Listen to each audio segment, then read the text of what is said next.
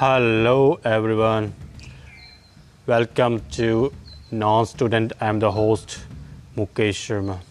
This year, the COVID pandemic has finally gripped India, and many vultures, domestic and foreign, are ready to make a negative and disastrous swimming ground out of it. Many reports are in circular to defame India and Indians.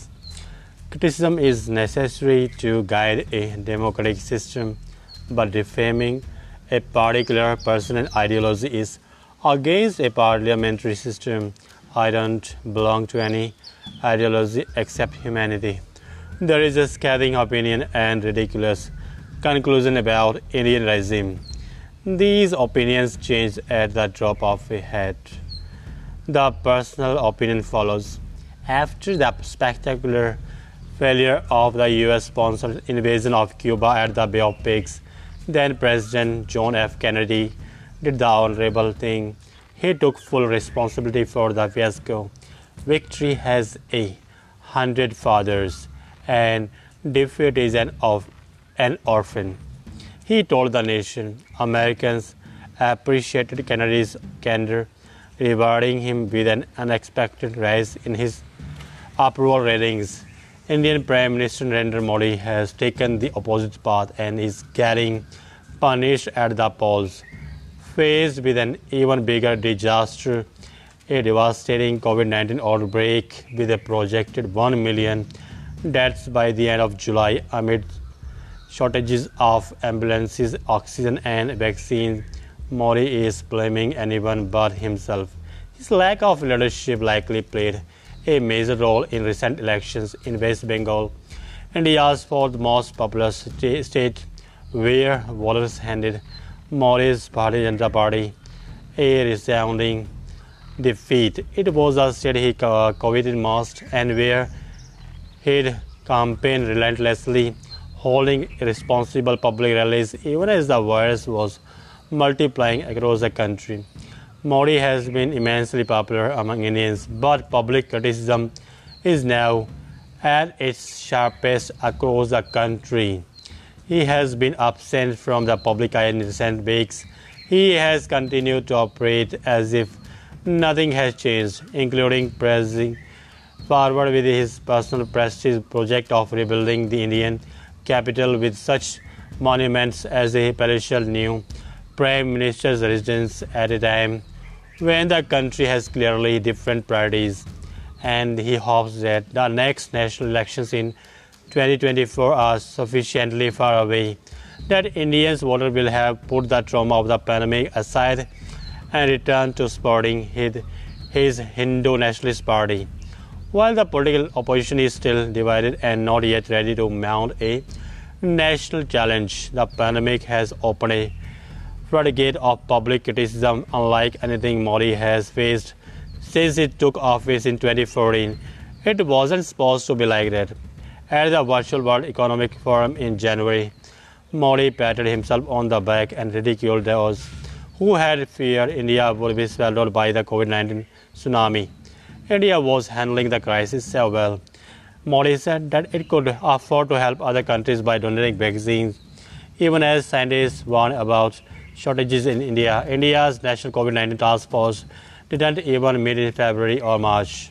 Lacking urgency, the government ordered vaccines several months after the United States, the European Union, Japan and Brazil had already secured supplies. Hospitals in India had begun winding down the extra capacity they had preemptively put in place. As a result, the country was disastrously unprepared when the current crisis hit. But in Modi's India, the buck keeps rolling, settling conveniently wherever the Prime Minister believes the blame should lie. This is hardly unusual. Modi has never failed to take credit for achievements belonging to others, nor has he accepted blame for the various disasters during his 7-year rule. Now, with the worst public health crisis for India in nearly a century, Modi's luck may have finally run out.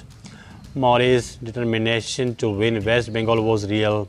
The elections were placed over a month in 8 phases, and Modi addressed many rallies without any social distancing measures during the campaign. He eventually cancelled only the last few. When the votes were counted of the 292 seats at stake, the BJP won 77, a significant improvement over the 3 seats it held in 2016. The resounding victor, however, was All India Trinamool Congress, the Conservative Party of incumbent West Bengal Chief Minister Mamata Banerjee, which won 213 seats, 2 more than in the last election. The BJP's gains were impressive, but they came at the cost of a decimated left. The election rallies were not. The Modi government's only reckless moves that worsened the pandemic. Every 12 years, millions of devout Hindus congregate at the Kumbh Mela festival in Haridwar, a town in the northern Indian state of Uttarakhand. In dense crowds, they take a ritual dip in the Ganges, which they consider a holy river. Hosting such a festival during a pandemic is called the Amritsar because it was brought forward from its regular date next year based on an astrological prediction. Uttarakhand's Chief Minister Pupur Kansan saying people would be safe before he later got infected. Modi has been silent about why massive rallies were allowed to take place for the election. He meekly asked devotees not to go out to Haridwar, a half-hearted plea most of them ignored. Modi took no blame, but now the public mood has turned from despair and sadness to anger.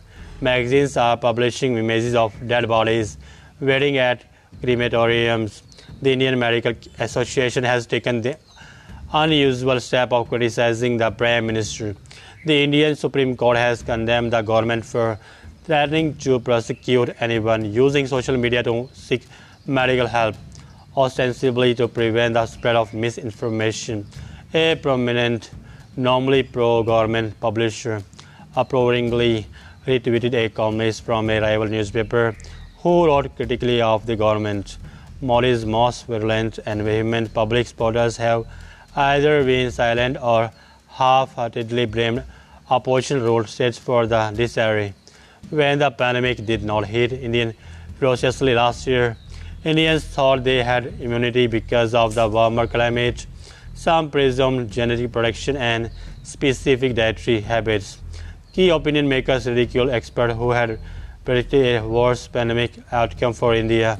The government did impose a severe lockdown, causing significant difficulties for India's armies of migrant workers. But then the country relaxed and the government was found asleep at the wheel. The Indian crisis was anticipated. While it could not have been averted, the effects could have been minimized. Every worst case scenario is coming true.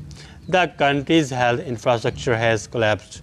Hospitals are turning away patients. Ventilators are in short supply. Hospitals are desperately posting appeals on social media for oxygen. Ambulances are unavailable when needed. One doctor who had been working at an intensive care unit treating COVID-19 patients hanged himself. Crematoriums are pleading with the bereaved to have patience as they cannot cope. At some crematoriums, the number of bodies cremated daily has risen tenfold. Makeshift funeral pyres are being built in parking lots permanently close to one another, where grieving relatives get only limited time to say farewell to their loved ones. There is a shortage of wood. Furnaces are red hot and melting, and fires have broken out over suspicions that some people are jumping the line at crematoriums. There is no sign when this apocalyptic scenario might end. Yet, instead of accepting blame and firmly taking charge, the government is at the receiving end of criticism from the courts. In addition to various accusations, the Supreme Court has begun to mandate the amount of oxygen that must be supplied to hospitals in different states. Government supporters are now complaining of judicial interference. Foreign Minister S. Jaishankar has been urging diplomats to counter the adverse publicity stemming from the pandemic, asking them to write denials and accusing foreign media of propaganda in scripts that follow Maoist or Stalinist templates. But the buck keeps rolling. BJP leaders have alternatively blamed in China an Indian Muslim congregation and states controlled by the opposition. Modi's health minister, who has promoted dubious historic cures, claims there are no shortages. New Delhi has left it to the states to arrange for vaccine imports on their own. Modi supporters callously discount the number of deaths by saying that relative to India's population it is a low percentage, but it doesn't take a genius to recognize that in a large country like India, even a fraction of a percent can mean millions of people.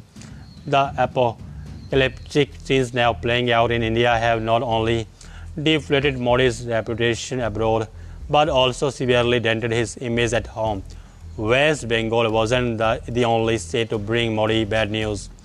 In other state elections that concluded in early May, the BJP failed to win a single seat in Kerala, where the Left Democratic Front, led by the Communist Party of India Marxist, was re-elected.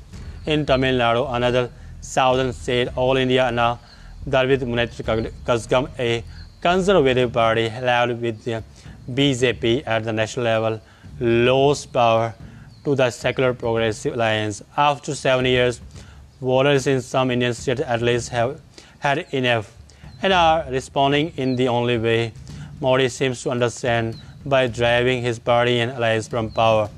As a result of the pandemic, the unstoppable march of Modi and the BJP has finally slowed, but only at the tragic cost in human lives. India continues to undercount the dead, and government supporters still downplay the crisis. But the overworked crematoriums and pyres in the streets presents a far more harrowing image that no deflection of blame can erase. Ah, wondrous, amazing. What a brilliant and incisive rhetoric. There are many big buts, strong negative remarks. No one is God in any form, whether a prime minister, a president, a premier, a chancellor, the UNO, or any other entity. India is too big to control or manage in such a pandemic, where many great powers are down to their knees, including the US. Many rich European nations make a mistake and be ready for attacks. That is the point of this world, influencing many aspects of a country's growth.